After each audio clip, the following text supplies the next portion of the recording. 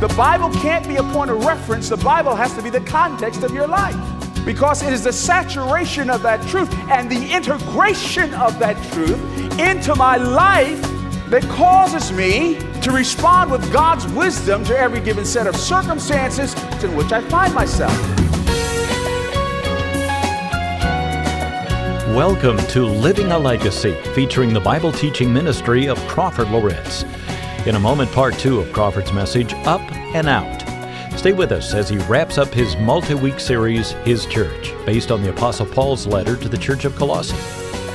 The messages we feature each week come from Crawford's 15 years as senior pastor of Fellowship Bible Church in Roswell, Georgia. But he's been in ministry for over 50 years, and his books include Unshaken, For a Time We Cannot See. And Crawford and his wife Karen recently co-authored the book, Your Marriage, Today and Tomorrow.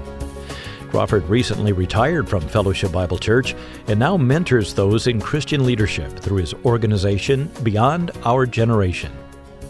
Well, today Crawford continues to look at the Apostle Paul's admonition to live a vertical and horizontal life. Both perspectives are needed if we're to be effective in our service to Jesus Christ. Our text is Colossians chapter 4, verses 2 through 6. Colossians 4, 2 through 6.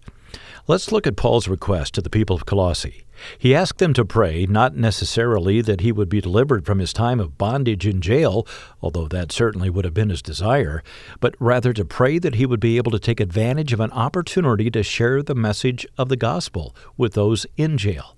It's an amazing request for prayer. Let's take a look. Here's Crawford Loritts on Living a Legacy. The most important emphasis in the entire world is what Paul is most concerned about. If none of this other stuff happens, I don't want to fumble the ball on this one. I don't want to mess this one up. And I'm here on assignment. Would you pray for me? Will you pray for me? And by the way, almost every letter that Paul writes, he appeals for people to pray for him. And most of those appeals have to do with the advance and spread of the gospel, whether it is Romans 15:30, Ephesians 6:19, 1 Thessalonians 5:25. All he says, would you pray for me? Now this blows my mind because he's in jail. But you know what he's thinking about in jail, don't you? Philippians chapter 1, he's in jail, and they're asking, well, how you doing, Paul? Paul said, I'm doing great. Yo, dude, are you living in denial? You in jail. What don't you do great? No, I'm doing wonderful. You see, here's what's happening. These guards have to watch me. And as they're watching me and they're close to me, I'm actually writing you today, and they're looking at me, what are you writing, Paul? You know, there's a church at Philippi. You know what the word church means?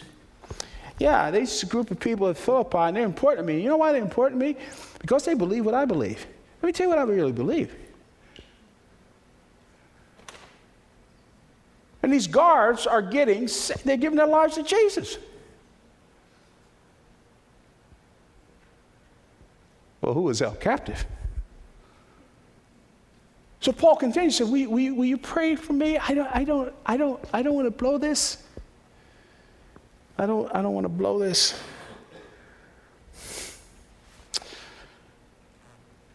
He wants open doors for the gospel. Paul knew that prayer was the igniting factor in his life and ministry. Don't get it twisted. Prayer is the igniting factor in your life and impact. It is the igniting factor. The greatest gift anybody could ever give to me. I mean this from the bottom of my heart. The greatest gift you could ever give to me is to say to me, Crawford, I'm praying for you. I am praying for you. And the reason why that's the greatest gift is because you're calling on heaven to intervene. The greatest gift you can give to anyone, as I said, is a gift of prayer. But pray for those who are laboring too. Make it part of your daily routine to pray for men and women who have laid their lives down to proclaim and preach the gospel. When you pray for yourself, don't just list your personal needs, although that's very important in these issues. That's very important and stuff that's very important. But pray missionally for yourself, that God might use you. Now, he talks about, verse 4, he says, that I may make it clear, which is how I ought to speak. Now, this is remarkable to me. Here's the great apostle Paul. His letters would become books of the Bible. He has established all these churches. He is a brilliant man. He is beyond articulate. And what does he pray for? I don't want to mess up the gospel. This message is so important.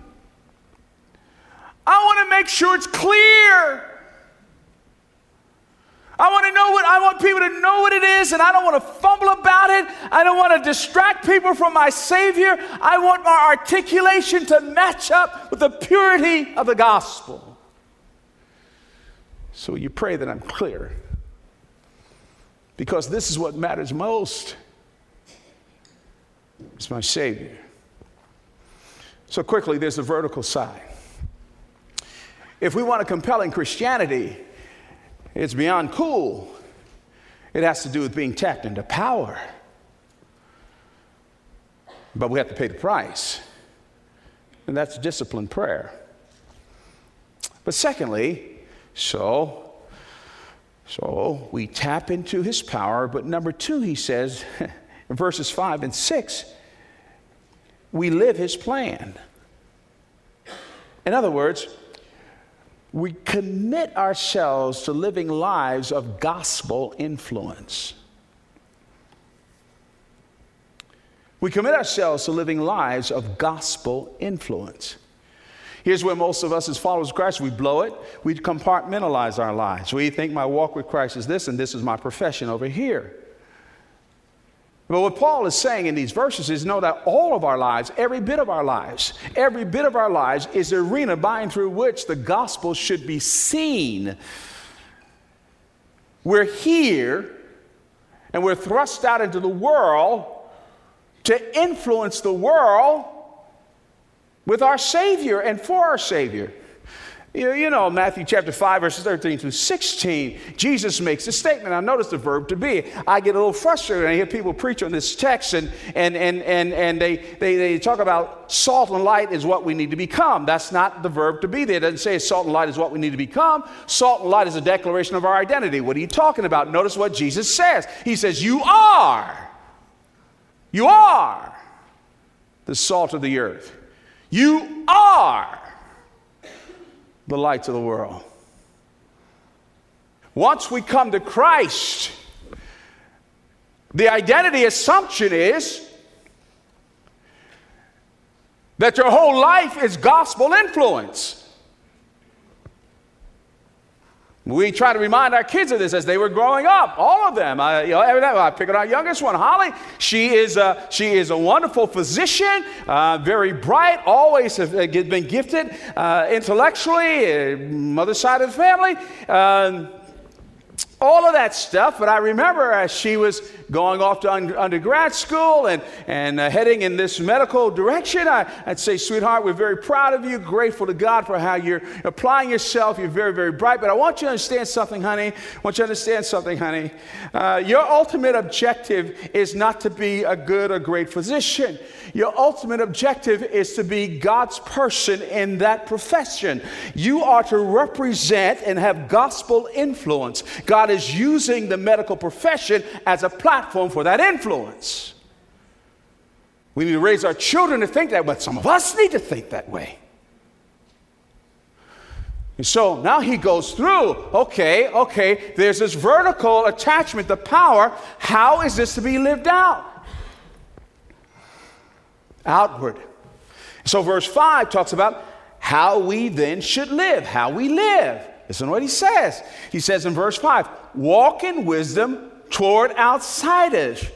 Making the best use of the time. Again, remembering who the customer is. Who do we walk in wisdom toward?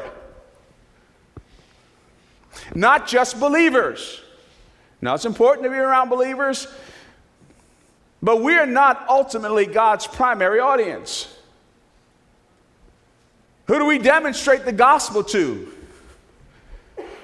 One another as Christians? No, we walk in wisdom toward those who are outside. The word walk is peripateo, the same word that he used over in Colossians chapter 1. It has to do with lifestyle, the way you live. You're to walk in wisdom. Now, I think the term wisdom here is broad in its implication. I think it is the summation of revealed truth. It is the truth of this word. In other words, he says the authority of your life is the wisdom of God. The authority and weightiness of your life is the wisdom of God. That's the reason why you've heard me say this here before.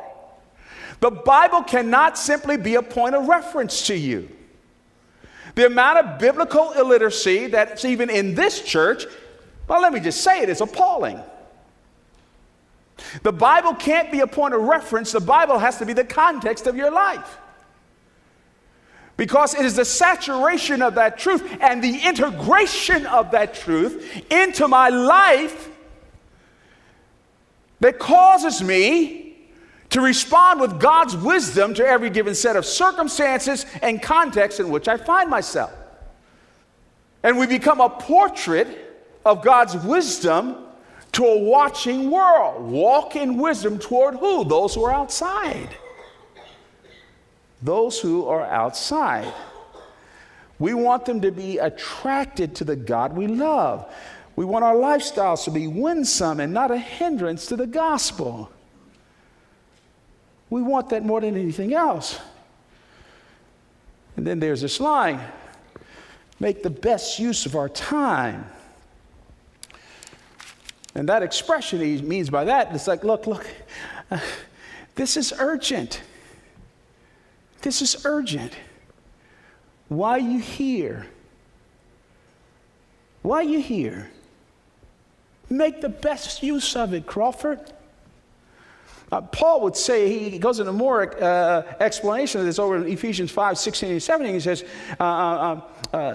look carefully then how you walk or how you live, not as unwise, but as wise, making the best use of the time. Why? Because the days are evil. What's the import of the expression, because the days of evil? Well, it's a contrasting reality.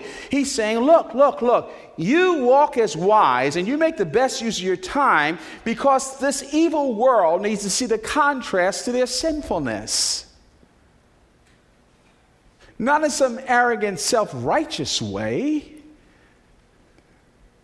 but in a very sweet, incarnational way. Walk in wisdom. Walk in wisdom. You know, in the early part of the 20th century, right here in Atlanta, one of the great Christian pastors and leaders and one of the most articulate preachers of all time, his name was William Houghton. He pastored the Baptist Tabernacle right here in Atlanta. Now, this is a true story. Houghton comes to Atlanta, and later on he would become the president of Moody Bible Institute. But Houghton comes to Atlanta, and he's preaching, and what an incredible preacher he was. And so this businessman sits in the congregation and hears him preach a couple of times. He said, yo, this dude is too good to be true. I mean, the eloquence and the truth that he was preaching and all of this. So much so, and the businessman wasn't a follower of Christ at the time. This guy, it's a true story, he went and hired a private investigator. So he hires this private investigator to follow Dr. Houghton around for several weeks. At the end of following Houghton around for several weeks, he comes back and he says to the man hiring him, says, yo, dude, it's true. This guy's private life matches up to what he preaches. And the rest of the story is that the businessman gives his life to Christ. Now, listen to me. I wonder if a private investigator followed us around for several weeks, Would he see that we were walking in wisdom toward those who are outside? Would there be a dissonance? No, Paul's not talking about perfection here. But he's talking about the credibility of our witness. It goes beyond words. It's the eloquence of authentic personal transformation. So that's how we should live. Then now how we should speak. The nature of our speech. Again, not to get granular here, but he says here in verse 6, walk in wisdom. Now, how do you talk to people? How do you talk to non-believers? How do you talk to them? What do you say to them? Listen to what he says. Let your speech always, now I need you to underscore, circle the word always in your Bible. Let your speech always be gracious, seasoned with salt, so that you may know how you ought to answer each person. Again, he's talking about our relationship with unbelievers, those who are not followers of Christ. He says, let your speech always be gracious. What's the point? There's never an excuse for a nasty Christian. And be very careful now. Don't use, well, I have the role of a prophet. Don't use it as a euphemism and an excuse to pop off and to be nasty. That's a little patronizing nonsense. Always be gracious. Now, graciousness does not mean that you don't speak the truth. Graciousness does not mean that you're not clear about what you believe. But graciousness means kindness. Be kind and considerate. Don't be the contentious, angry, smart-aleck Christian. There's too many of them around. Too many of them on Facebook, too many of them tweeting out stuff, and there's just too many smart-aleck Christians who don't understand their little brittle egos, and they call it righteousness, but really is nothing more than their inner bobblehead Pharisee. Don't do that. We need to be kind. We need to be kind. He says, let your speech be seasoned with salt. That's an intentional expression. Don't be so intentionally adversarial and confrontational in your speech. In other words, seasoned with salt, it implies, let your speech be interesting. Let it be inviting. And I think specifically he had in mind, and remember back then they didn't have refrigeration. And salt was used to purify meat and to preserve it. I think he says, let your words be pure. Let them be redemptive, preserving. No, you can speak the truth, but you can disagree. You can do all that, but you don't have to be nasty. There's never a time for a believer it's never okay not to demonstrate the fruit of the Spirit. And don't let this hostile Christian environment out there, these people just discovered social issues 25, 30 years ago, and they're fighting and battling and lobbing grenades. Don't buy into that demeanor. Read the book. We've got to be God-honoring with what we do. And then finally he says, the result of all of this, so that you may know how to answer every person. And what Paul is saying here is that, look, speak relevantly and to their point of need. Seek to understand them and bridge where they are to the hope of the gospel. Is that not what 1 Peter 3:15 is about? But in your hearts honor Christ as Lord, always being prepared to make a defense to anyone who asks you for a reason for the hope that is in you. Then he says, yet do it with gentleness and respect. That's how we, ladies and gentlemen, become compelling Christians. But if you want to be a compelling follower of Christ, it's not cheap. Okay? It's not cheap. It's not just some little, okay, follow these 3, 4, 5 steps. If you do that kind of thing, what you'll become manipulative. You'll become utilitarian. This has got to be honestly a part of our own personal demeanor. Gentleness is not something that you use. Kindness is not something that you use. Gentleness and kindness is something that you are. That's the reason why it begins vertically with prayer. Then it works itself out in how we walk and how we speak. Let's pray that our witness is authentic. Let's pray that the sweetness and the gentleness of Christ. And by the way, it takes courage to be sweet and gentle. It takes courage. Well, let's pray that the sweetness and the gentleness of our Savior will be about right all over us as a church. That none of us will be known as hostile, nasty Christians. Even though, I feel strongly about my views and about issues. I'm pro-life all the way and this kind of thing. That doesn't mean that I'm mad at somebody. Let's be genuine and real. If you're not a follower of the Lord Jesus, He's the one that does all this stuff in our lives. We can't pull this off. All you have to do is say, Lord Jesus, thank you for dying on the cross for my sin. I turn from my sin, and I receive you as my Savior and Lord. Father, thank you for your goodness. And Lord, I've gotten convicted this week as I read this passage and began to think about my own heart and mind, and sometimes my anger about certain issues, I want to pass it off as righteous indignation when it's nothing more than sinful indignation. And Lord, we pray that you will help us stay tied to your heart, to be persistent and diligent in our praying, to be watchful in it,